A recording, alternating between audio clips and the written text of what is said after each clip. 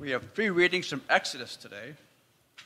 The people of Israel crossing the desert from Egypt, heading for a promised land. Exodus 15, 22 to 26. Then Moses led Israel from the Red Sea and went out to the desert of Shur. For 3 days they traveled in the desert without finding water. When they came to Marah, they could not drink its water because it was bitter. That's why the place is called Marah. So the people grumbled against Moses, saying, What are we to drink? Then Moses cried out to the Lord, and the Lord showed him a piece of wood. He threw it into the water, and the water became fit to drink. There the Lord issued a ruling and instruction for them and put them to the test. He said, If you listen carefully to the Lord, your God, and do what is right in his eyes, if you pay attention to his commands and keep all his decrees, I will not bring on you any of the diseases I brought on the Egyptians, for I am the Lord who heals you. Exodus 16, 1 through 5. The whole Israelite community set out from Elim and came to the desert of Sin, which is between Elim and Sinai, on the 15th day of the second month after they had come out of Egypt. In the desert, the whole community grumbled against Moses and Aaron. The Israelites said to them, If only we had died by the Lord's hand in Egypt. There we sat around pots of meat and ate all the food we wanted, but you have brought us out into this desert to starve this entire assembly to death. And the Lord said to Moses, I will rain down bread from heaven for you. The people are to go out each day and gather enough for that day. In this way, I will test them and see whether they will follow my instructions. On the sixth day, they are to prepare what they bring in, and that is to be twice as much as they gathered on the other days. Exodus 17, 1 through 7. The whole Israelite community set out from the desert of Sin, traveling from place to place as the Lord commanded. They encamped at Rephidim, but there was no water for the people to drink. So they quarreled with Moses and said, Give us water to drink. Moses replied, Why do you quarrel with me? Why do you put the Lord to the test? But the people were thirsty for water there, and they grumbled against Moses. They said, Why did you bring us up out of Egypt to make us and our children and livestock die of thirst? Then Moses cried to the Lord, What am I to do with these people? They are almost ready to stone me. The Lord answered Moses, Go out in front of the temple. Take with you some of the elders of Israel, and take in your hand the staff with which you struck the Nile, and go. I will stand there before you by the rock of Horeb. Strike the rock, and the water will come out of it for the people to drink. So Moses did this in the sight of the elders of Israel. And he called the place Massah and Meribah, because the Israelites quarreled, and because they tested the Lord, saying, Is the Lord among us or not?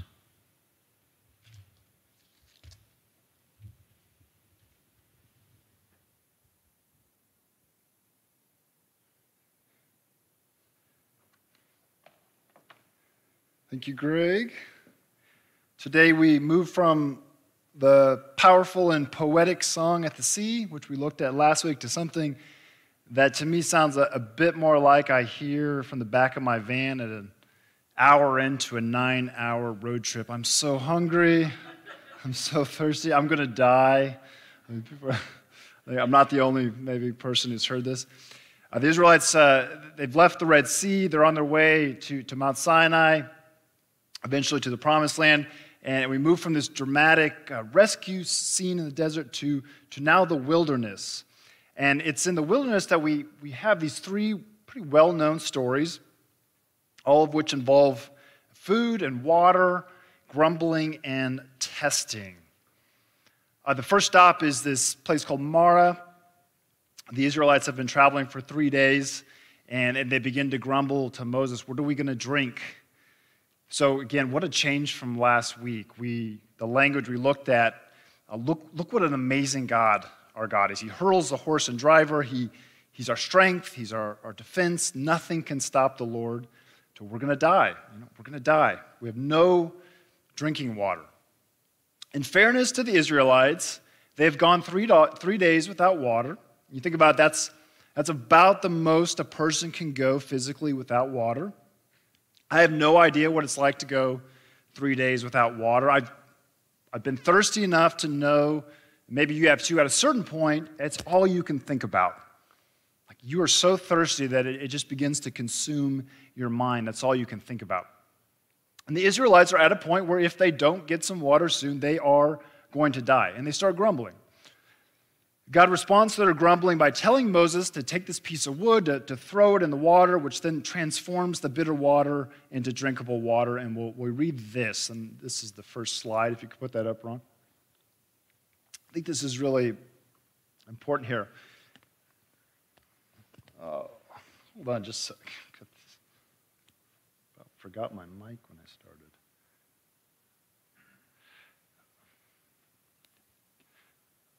All right. There the Lord issued a ruling and an instruction for them and put them to the test. He said, if you listen carefully to the Lord your God and do what is right in his eyes, if you pay attention to his commands and keep all his decrees, I will not bring you in any of the diseases I brought on the Egyptians, for I am the Lord who heals you. So notice a couple things here. Why are the Israelites in the desert? I mean, if you thought about why does God lead them right from the Red Sea to the desert? Well, it's because God wants them there. I mean, it's kind of obvious, but I think we need to take notice of that. The Israelites are not in the wilderness because God is not sure what the next step of the plan is, and he's going to buy some time for them in the wilderness. They have very intentionally been led into the wilderness. Now, why? So begs the question, why would God want them in the wilderness? Well, in the Bible, wildernesses, deserts, often those words are interchangeable. They're places of testing. They're places, even now, especially for many of you, that wilderness areas are not where you want to be. I like to be there, but maybe you don't. Why? Because they're harsh environments. Food and water are scarce. You're exposed to the elements. The Israelites are being tested, and they're being tested for a reason. Again, God doesn't just want to mess with the Israelites. He doesn't want to just make their lives difficult. He's testing them for their benefit. And that's important. God is testing the Israelites for their benefit. And later on, this helps us understand because in Deuteronomy, this is years later, Moses is looking back. They're just about to enter the promised land, and he's going to look back at the time in the wilderness and say this. You can put up the next slide, Ron. Okay, remember, this is Moses looking back. Remember how the Lord your God led you all the way in the wilderness these 40 years to humble and test. There's that word again, test. Why? In order to know what was in your heart, whether or not you would keep his commands. He humbled you, causing you to hunger and then feeding you with manna, which neither you nor your ancestors had known, to teach you that man does not live on bread alone, but on every word that comes from the mouth of the Lord. Your clothes did not wear out, and your feet did not swell during these 40 years. Know then in your heart that as a man disciplines his son, so the Lord your God disciplines you. So notice a few things here. Moses, he looks back all these years later from just about to enter the promised land, and he can understand clearly what was happening in the wilderness, in the desert. Israelites are being tested, but they're being tested for a reason. Again, they're being tested for their benefit. And Moses can recognize in the midst of that testing, that teaching, that they're being taught. Okay? They're being tested, but God is also caring for their physical needs. Like we noticed in that passage, he talks about how their clothes didn't wear out and their feet didn't swell. Okay, so God is caring for them as a father cares for a son, but he's also testing them. And again, looking back, this all makes sense. There's testing, there's teaching, there's caring, there's disciplining, but it all makes sense in hindsight, 40 years later. At the moment, everyone is freaking out. The Israelites are freaking out. Like they think they're going to die of thirst and then hunger. Moses is freaking out. He is crying out to God, what do I do with these people? Like they're about to stone me. So I think maybe just a first little application, if you find yourself in a wilderness situation, just recognize it's really hard to see beyond that. If you're kind of freaking out in your wilderness situation, you are not alone. Okay? You know who's not freaked out here is God. Because God has a different perspective of what's happening in the wilderness than the Israelites or even Moses does at this time. There's two different perspectives. Okay? From the Israelites' perspective, it feels like there was this dramatic rescue at the Red Sea, only for God to then lead them on to a death march in the desert, which obviously doesn't make much sense to them. The Israelites' number one concern right now is how do we get water? How do we get food? We're going to have to find this fast. God's aware of that concern. We see in this passage he will care for that concern. But you need to see that God sees through that immediate need for water. God sees a thirsting beyond the thirsting. He knows they need training. He knows they need training on how to obey the commands of God. Okay, they're going to need to learn to trust God. That God is doing this for their benefit. That God wants the Israelites to flourish. Okay, two different perspectives. Same place in the desert, two different perspectives. A short-term view and a long-term view. Let me see if I can kind of illustrate this with an example. A couple weeks ago, I took my two older kids down to West Virginia to do a 2-night canoe trip on the Greenbrier River. It was their first overnight canoe trip. First day, we put in the water. It's 50 degrees, and it's raining.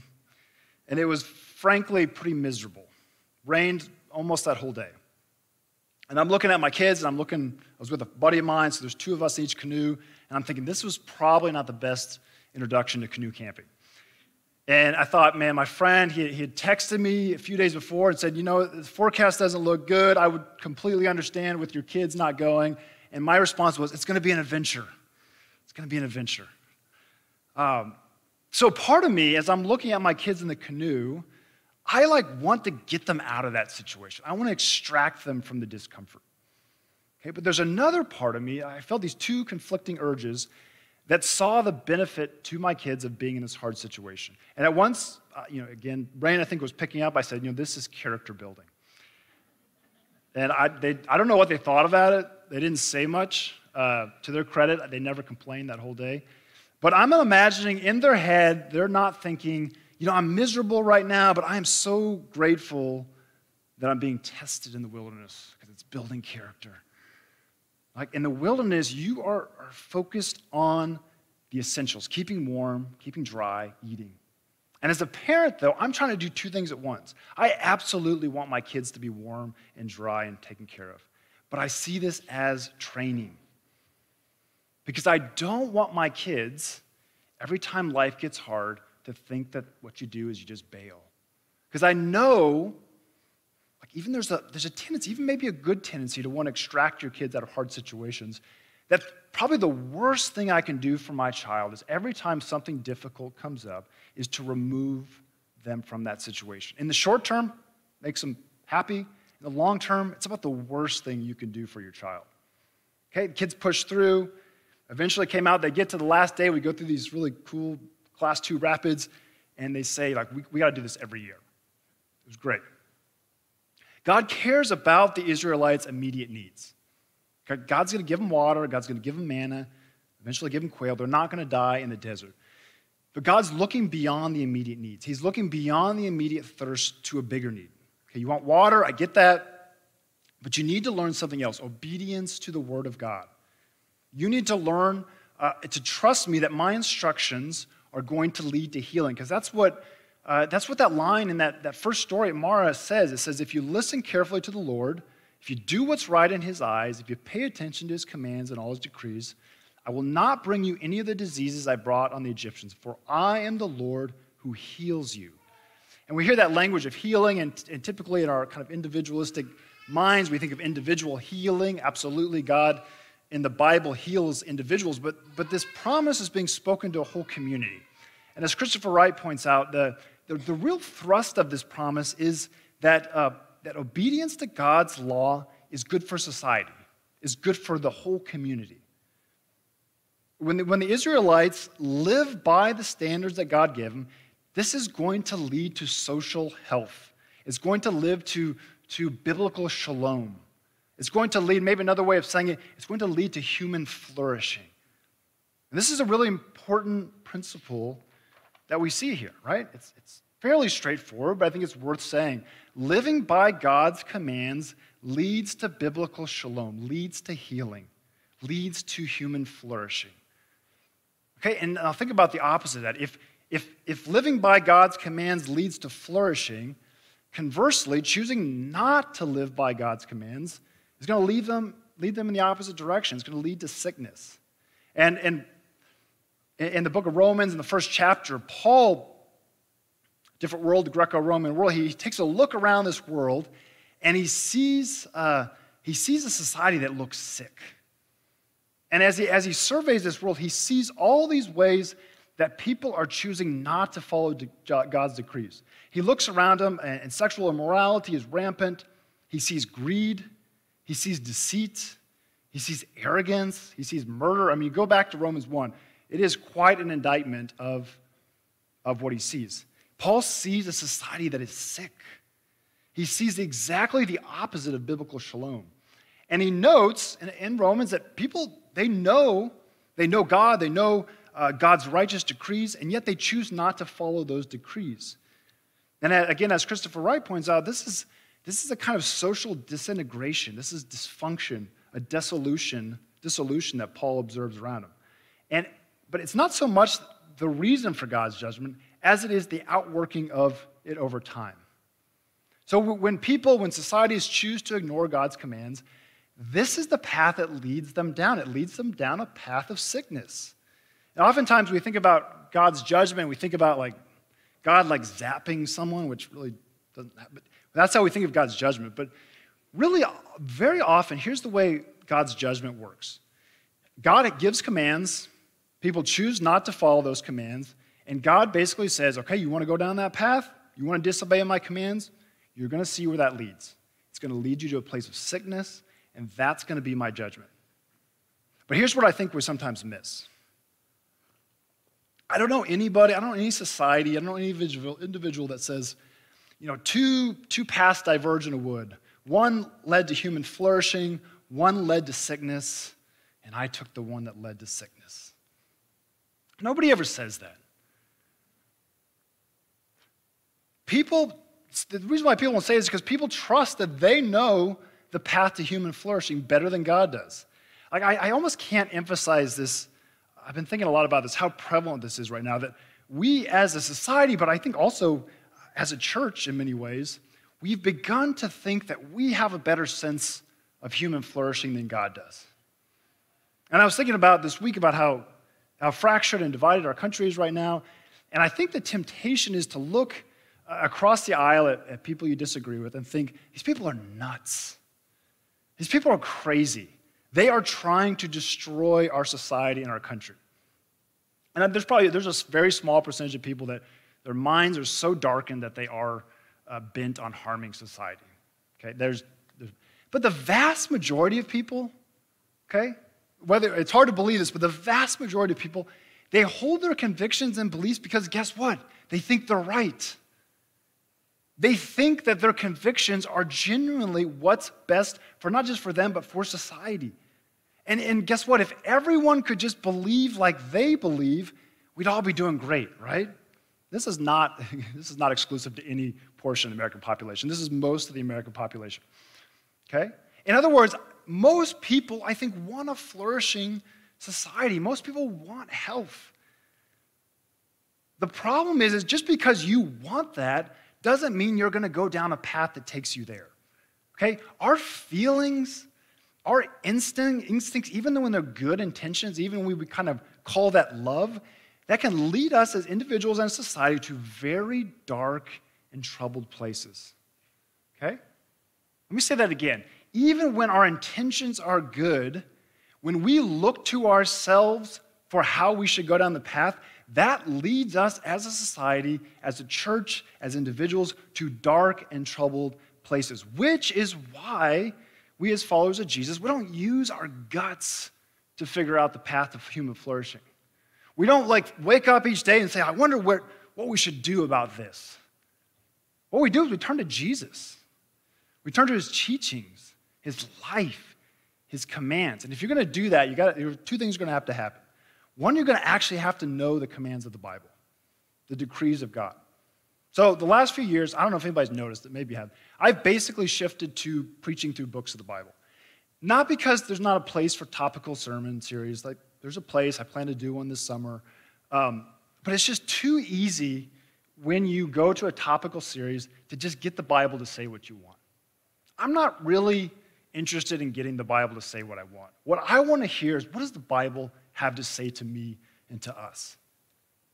And of course, we've got our limitations. I have my limitations as a preacher, as an interpreter of Scripture, for sure. I get things wrong.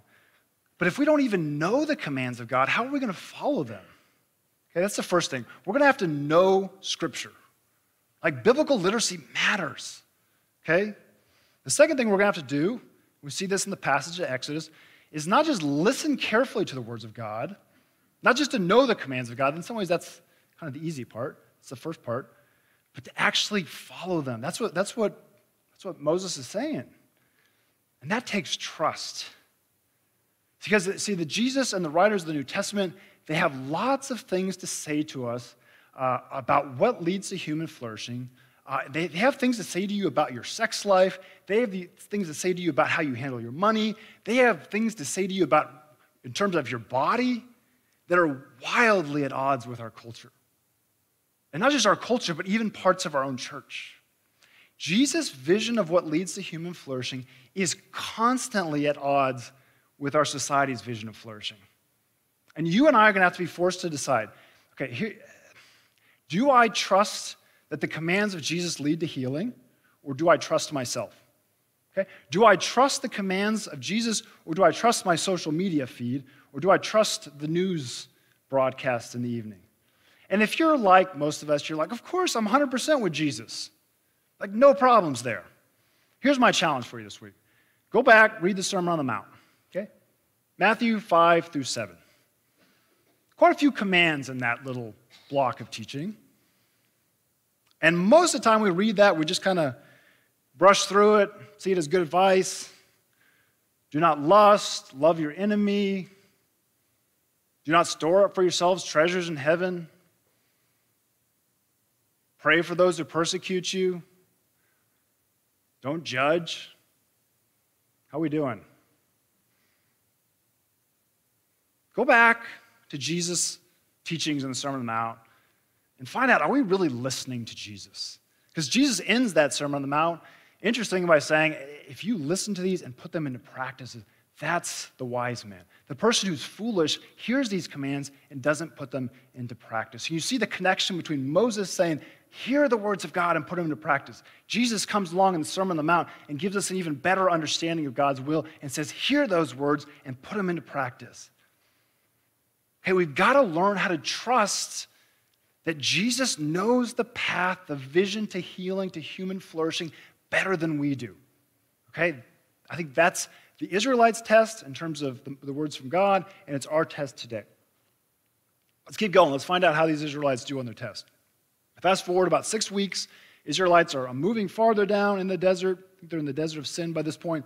Now the problem is not water, but food. They got no food. Whatever supplies they brought out of Egypt are gone.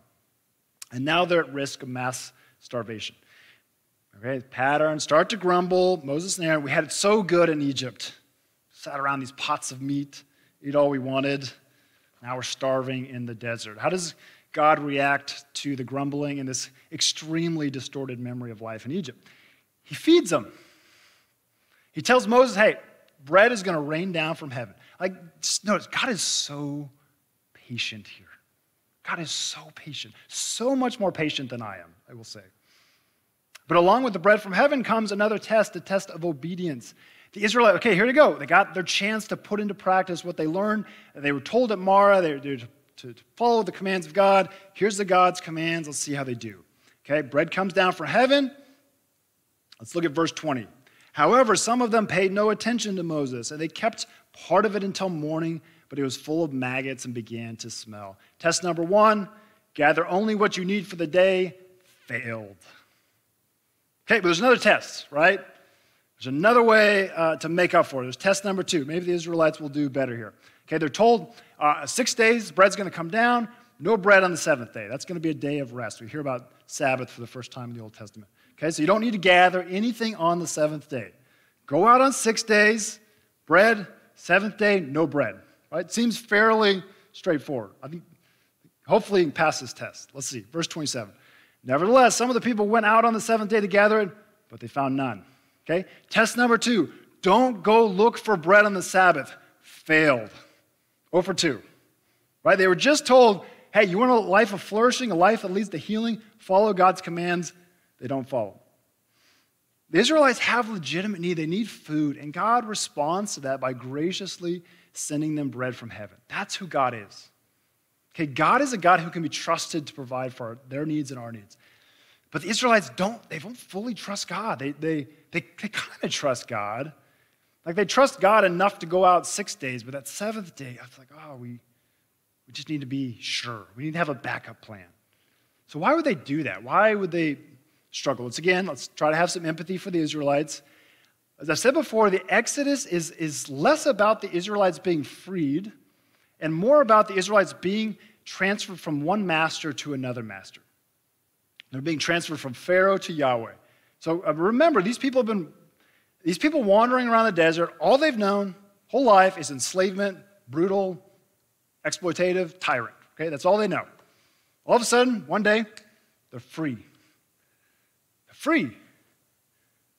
But as I've heard, I think it's been said many times, it takes one day for the Israelites to be taken out of Egypt, but it takes a lifetime for Egypt to be taken out of the Israelites.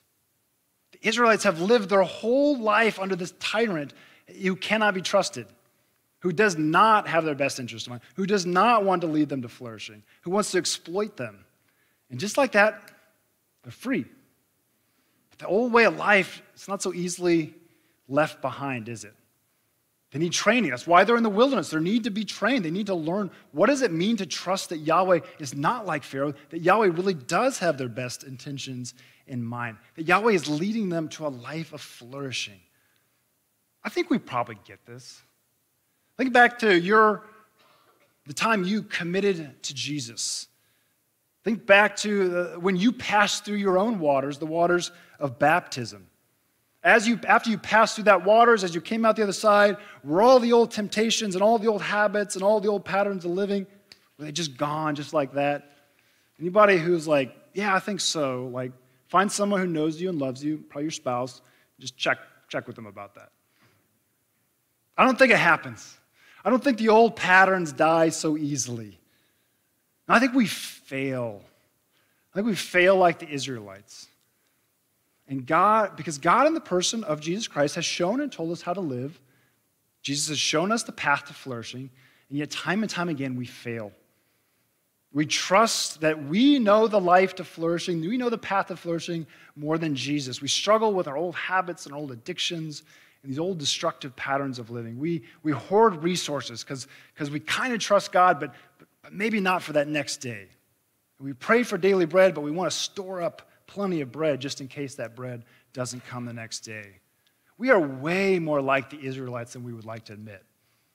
The Israelites in our stories, they grumble, they're tested by God, they fail the test, and God responds patiently and lovingly. Like for me, this is just like the definition of long suffering. I can just imagine God, after the second test has failed, taking a deep breath and saying, let's try this again. I'm so thankful that we serve a God who is ridiculously patient with us, who is ridiculously long-suffering with us, who watches us fail, and the next day says, let's try this again. We're on a journey of transformation to be like Jesus. That's our journey. And we are being tested and trained and disciplined just like the Israelites because we're loved, because it's for our own benefit. God wants us to flourish. God wants what's best for us. Do you believe that? And do you believe by God's grace when we fail spectacularly, the next day God says to us, let's try this again. Let's keep going. God doesn't give up on us. Why? Because we're loved. Because as followers of Jesus, we have been rescued, we have been redeemed like the Israelites at great cost, at the cost greater than the cost when the Israelites were free. We were at the cost of Jesus' life. God does not rescue his people just for them to die in the wilderness. No, God takes us to the wilderness to train us. And he doesn't give up on us when we fail. There's only one person that went to the wilderness who was tested and who passed, who at his baptism was told he was the beloved Son of God, but then when he was driven into the wilderness. Why was Jesus driven in the wilderness? To be tested. Because wilderness is a place of testing. And what was his first test? What was Jesus' first test in the wilderness? Bread. Hunger. I mean, talk about being pushed to the extreme. Jesus has been pushed 40 days without eating. How long can a person endure without eating? 40 days. That's the moment the devil comes to test him. I don't know what comes to your mind when you think about the devil tempting you and testing you, but if you notice this epic clash in the wilderness between the Son of God and Satan, it's a conversation. That's, I think, Satan's kind of primary way to get at us, to start asking questions, to start planting doubts. Notice the question that Satan asks Jesus: if you're the Son of God, tell these stones to become bread. If, just plant a little doubt. Just plant a little doubt that can you really trust your Father? He said he loved you, but look at you. You're out in the wilderness. You haven't eaten for 40 days. If you're the Son of God, tell these stones to become bread. How does Jesus respond to the lie? He replaces it with the truth. What is the truth? It's the Word of God. Why do we need to study the Word of God? So we can replace the lies of our culture with the Word of God. Man shall not live on bread alone, but on every word that comes from the mouth of God. If Jesus, in his time of testing, returns to the Old Testament, returns to Scripture to battle the devil, do you think we need Scripture? Do you think we need to immerse ourselves in Scripture? Do you think we need to know Scripture enough that when the devil speaks lies to us, we can say, no, no, no, and we can quote back Scripture? These words that man does not live on bread alone, but every word of the God, that should sound familiar because that's what Moses was saying in that passage in Deuteronomy. Moses tells the Israelites that the point of testing the wilderness was ultimately to teach them that man does not live by bread alone, but on every word that comes from the mouth of the Lord. Where the Israelites failed, Jesus passes. Because Jesus can look beyond the immediate hunger. He knows he's hungry. He knows he needs bread, just like the Israelites know they need bread. But he knows he needs something even more. He needs his Father. It's in the wilderness that God trains us and teaches us what our deepest need is, and what our deepest need is God. As many have pointed out, you don't realize Jesus is all you need until Jesus is all you have. It's in the wilderness. It's when we're at the rope's end in our life. It's when we've been stretched to the max. It's when we don't even know how we're going to make it to the next day. It's when everything else is stripped back that we finally have the chance to see that if we have Jesus, we have enough. Because he's the true bread of life. He's the true manna that comes from heaven. He's the true bread that only satisfies. He's the spring that appears in the desert. A spring welling up to eternal life, the only water that can truly quench our thirst. God wants to train you and to train me, just like he trained the Israelites, to want him more. That's what he wants. He wants us to want him more. As much as I would like to think that you and I can learn that lesson on the beach, comfortable, that's just not where it happens. It happens in the deserts.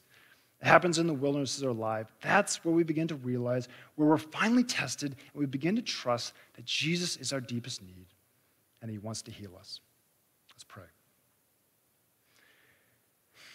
God, we come before you recognizing just how often we fall short of what you ask of us, what you've shown us through the life of Jesus, and what you've taught us through Jesus, to take the path that leads to flourishing. Thank you, God, that you are a merciful God, that we fail, and the next day you continue to work with us. And I ask you to continue work with our own community here and our own brokenness. Hear our desire to want you more than anything else. Feed us on the bread of life. Give us the water that actually satisfies us, and teach us to want you more than anything. In Jesus' name, amen.